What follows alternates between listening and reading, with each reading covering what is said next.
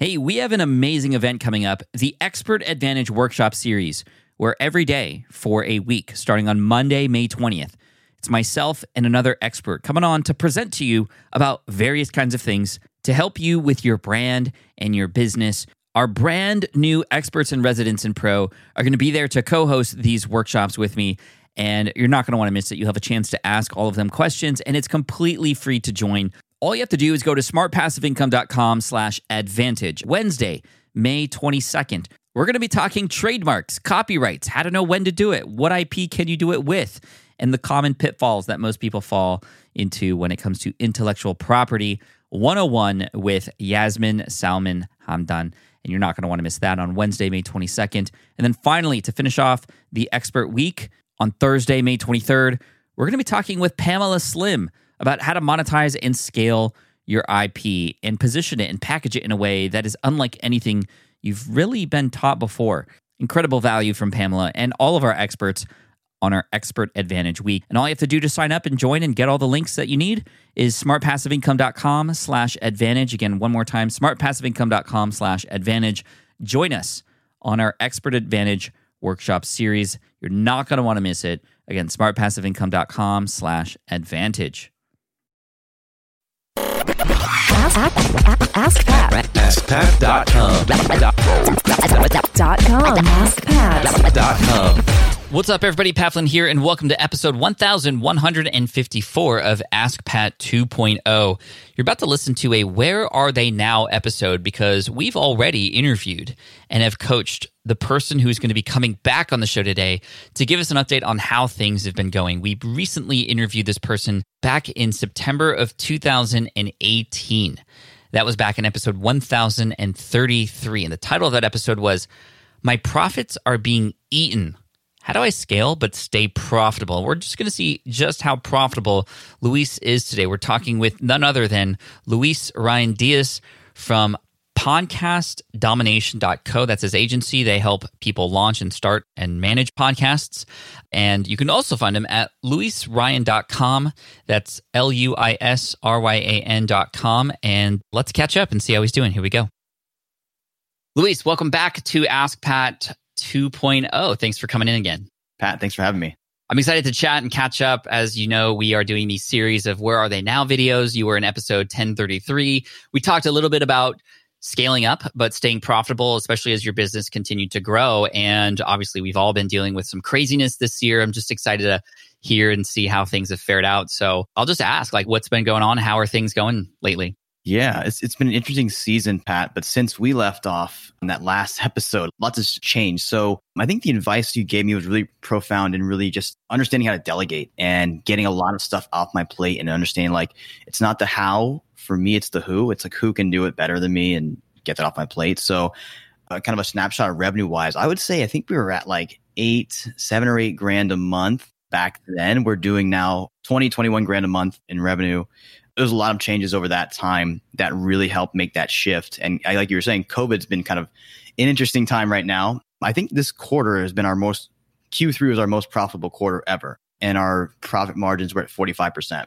And one of the things I think this year that's made the switch was really installing coaching programs into our business and courses, which is really obviously in a service-based business where we're at. Primarily with our agency, there's a smaller profit margin. So adding the kind of our hybrid coaching programs that we do now has really helped us become more profitable even during this pandemic. So that's been a big, big change. I remember we talked about that, having the ability to sort of offer more and higher tiered price items for your audience. And that's great. And I'm curious, from 7K to now essentially 300% more, how important has delegating been?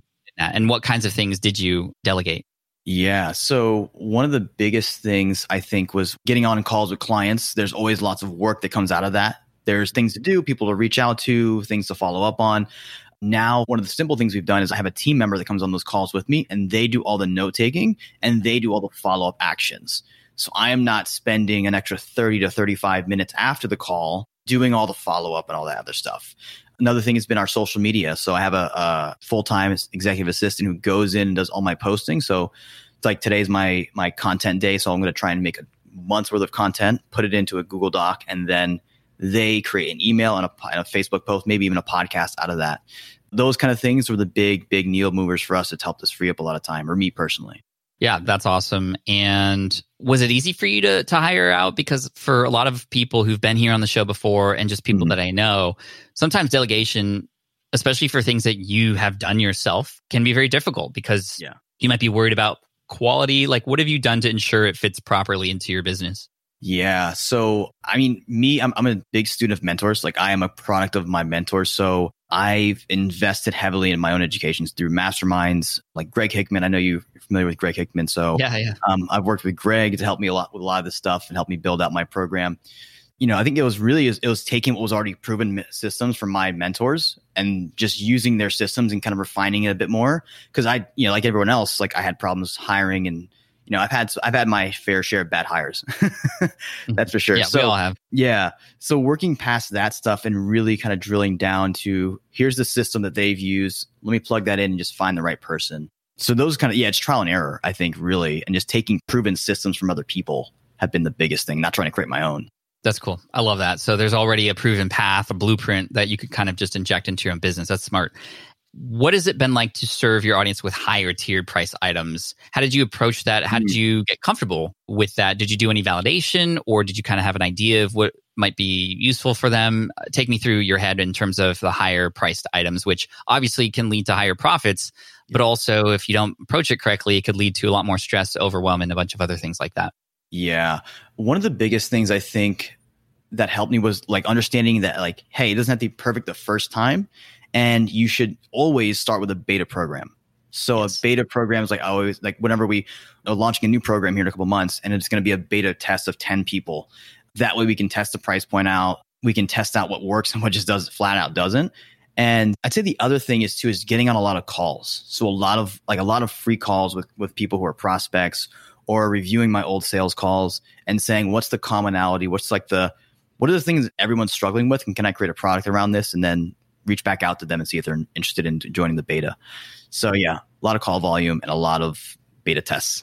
For higher priced items as well, that call is going to be quite necessary to just establish that relationship, build some trust, as opposed to more of a lower tiered item. Do you have any tips for anybody who wants to offer higher tier price items, who knows they probably need to get on a call but have never done like a sales call before? What's your approach for when you get on the phone with somebody who potentially could be a customer for one of your programs or a beta? Yeah. I think one of the things I did easy on was realizing that it doesn't have to be a 1-call close. It should be a 2-call close for higher tier stuff, because people just need more time to do their due diligence. They need to see some more details. They need to have more assurance and trust in the process. So for me, 2-call closing and doing a 2-call process and kind of like establishing that up front, like, hey, we're going to figure out if you're a fit, and then I'm going to come back with details and kind of give you a really clear structure of what this would look like, and then we can move forward. That's helped me tremendously, because trying to get all that done in one call, it's very, very, for me, it was really challenging. I would imagine there's a lot of pressure too, and like, oh no, I got to, like at the end, I have to pitch this thing, and we just got to know each other. So I love that idea of sort of time in between for a person to sort of noodle on it a little bit. Do you do any value providing during those calls? Like, do you actually coach at all, or do you kind of like, no, you'll have to get the program to learn those things kind of? I'm just curious, like what's talked about. It's a great question, Pat. I think the things I've invested in heavily on those calls, if I look back, they've given me some amazing feedback right there on the call. And it's kind of the reason why I bought. And yeah, some of the biggest masterminds I've been in have been through like somebody giving me great feedback and advice on the call. And then I was like, okay, I need to learn more about this. So the first call is always set up as almost like a consult. Like you're understanding the problems and giving them feedback on like, well, here's the things I would do if I was in your shoes. And here's how I go about it. And then obviously, like they have the opportunity to go out and try and execute it on their own, but it's hard to go out on your own. So that first call is always set up to be a consult and like uncovering the underlying issues and problems. And then the second call is like coming together and putting together like a game plan, which is essentially the beta, but you're kind of like positioning it in their best light and their best interest. After the conversation, the second call, and this person's interested, they're like, okay, I'm in. Like, tell me where to go. Where do you tell them where to go? Like after okay, you're in, cool. Here's what happens next. What happens next? I've always been curious. I've never done sales calls kind of like that before. Yeah. So one of the biggest mistakes I think I made early on was like making a sales page for it and just realizing like no, you can just kind of take it through PayPal or whatever's easiest for you, and just getting them going right now, not trying to be perfect out the gate, I think is big. And realizing you don't need fancy funnels or email sequences and webinars to get going. If you were to send them to a sales page, I can almost imagine them talking them out of the sale, perhaps, because the sales page might reveal certain things that gets a person to think, or just you want to send them right to the checkout, right? Basically, at that point. Yeah. The sales call for me nowadays is that's the sales page. That's doing the closing and getting them reassured. And then it's like, okay, great. Like next steps, let's just get you going. Just kind of get the ball rolling with them.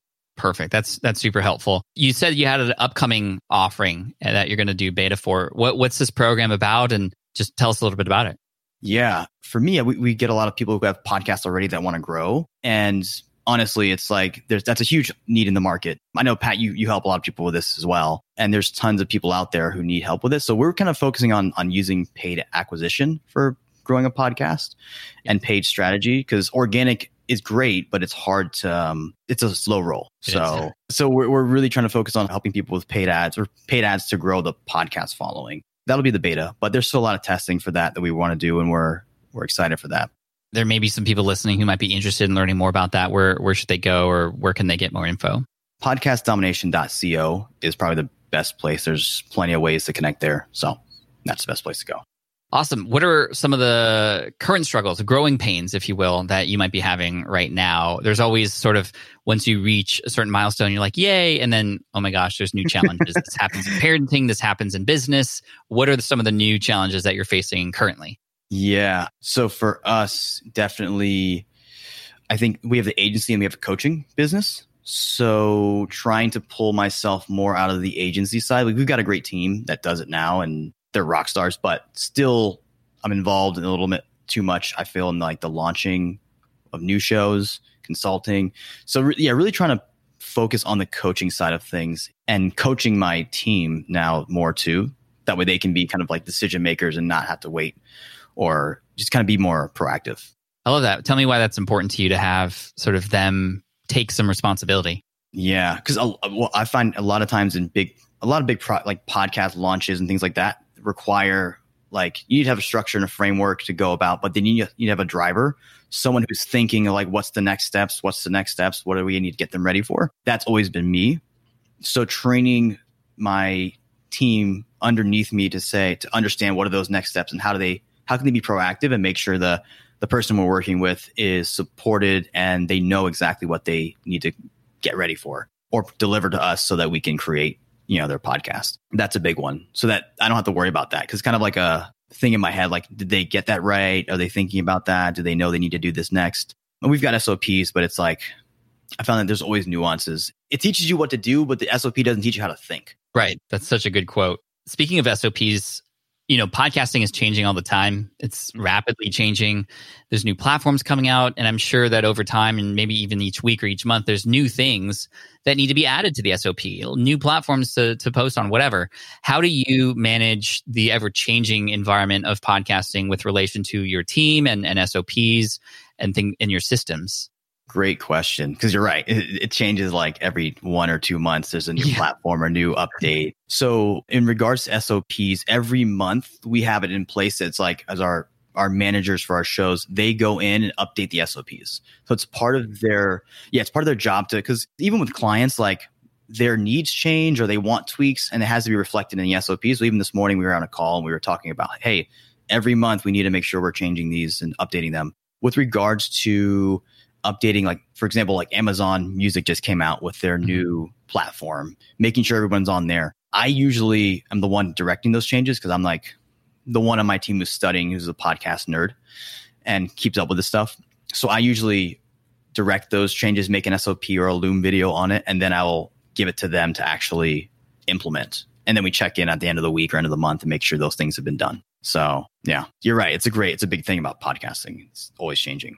That's cool. And Loom is a great tool for communication within team or even your clients. Super easy to set up. What are some other tools that you use in your agency specifically that have been massively helpful to you? Yeah, it's a great question. So Trello is for workflow, for podcast workflow. That's what we use. We love. However, we just started using Asana for just like tasks and things that are just kind of not workflow related, but still need to get done. So we kind of separated our workflow into those two management tools. Those are two big ones. And then outside of that, I would say Loom's another big one. And then for podcast pitching, I've started using Buongiorno, which is kind of like Loom, but it's more for email to send like video pitches and video introductions. I'll use Buongiorno to do that. So that's been a really cool tool we've used. Do you use Slack for communication or any other tools? I have. Slack is a little tricky because you can easily, I got into the bad habit of giving people tasks in there and there's no way to track tasks. It'll just get lost in the feed. And I'm like, what happened to that thing? And Asana coming in. Yeah, exactly. Yeah, that's why because I made a bad mistake with that the last couple of months. Dude, it's all good, man. Like we have to get through these mistakes to grow, and you're growing really, really well now. Congrats on the growth and the success. For those who are at the sort of 4-figure mark right now, what would be the best piece of advice that you could offer, potentially you offering yourself this advice a year or two ago? What would you say? Yeah, I think the biggest thing I did was get in the right environments, masterminds, because that just opened me up to more opportunities, more clients, more just easy referrals. So your 90 or 80% of your time should be focused on marketing and sales. If you can master those two skills, then it'll cover up a lot of mistakes you make along the way that you can fix later. So yeah, I'd say focusing 80% of your time on marketing and sales, and then the rest, or maybe a little bit more on delivery of the product, is where you should focus. That's huge. And have your team do a lot of that for you as well, of course. Exactly. Yeah. Luis, dude, This is awesome. Thank you so much for the quick update, and congrats on the growth and the continued growth, especially through these tough times that we're all having in 2020. Where can people go one more time to check out your services? Podcastdomination.co, not .com. Podcastdomination.co is probably the best place. Perfect. Thanks so much, man. Appreciate it. Thanks so much, Pat. All right. I hope you enjoyed that update. And in fact, one thing that you can look forward to this year is that we're going to bring a Where Are They Now episode here on the podcast every single month. Instead of you having to wait till November or December to get all of it, we're going to just keep those coming, just like they do in the Shark Tank. Because to me, those are some of the most inspiring things. And my team and I, we agreed we want to bring these things ahead and share some inspiration, because we've had coaching calls with hundreds of people here, and we'd love to bring those things forward to see, well, how is everybody doing? And this would hopefully encourage those who we do coach in real time here the ability to understand that, hey, they're going to come back most likely at some point and give us an update on how things are. So buckle up, because we've got a fun ride here in 2021 here on Ask Pat. Make sure you hit subscribe if you haven't already. And again, Luis, thank you so much for coming on and sharing us an update, and congrats on the revenue growth and the business, just professionalism that's coming along with it. And of course, a lot of things happen from trial and error, and you've been making massive moves, and I cannot wait to see where you go from here. So LuisRyan.com or podcastdomination.co if you'd like to check out his agency. And well done, my friend. Well done. Now, like I said, make sure you hit that subscribe button so you don't miss any more of these episodes coming your way. Not just the Where Are They Now episodes, but the coaching calls like the ones we're going to do next week and the week after that and the week after that with an entrepreneur just like you. And hey, if you'd like to potentially get interviewed here and coached on the show from me too, all you have to do is, guess what? Go to askpat.com. You can fill out that application there, and you'll have a chance for us to reach back out to you and make things happen. So, hey, thank you so much. I appreciate you. Keep up the great work. Thank you all so much for the amazing reviews.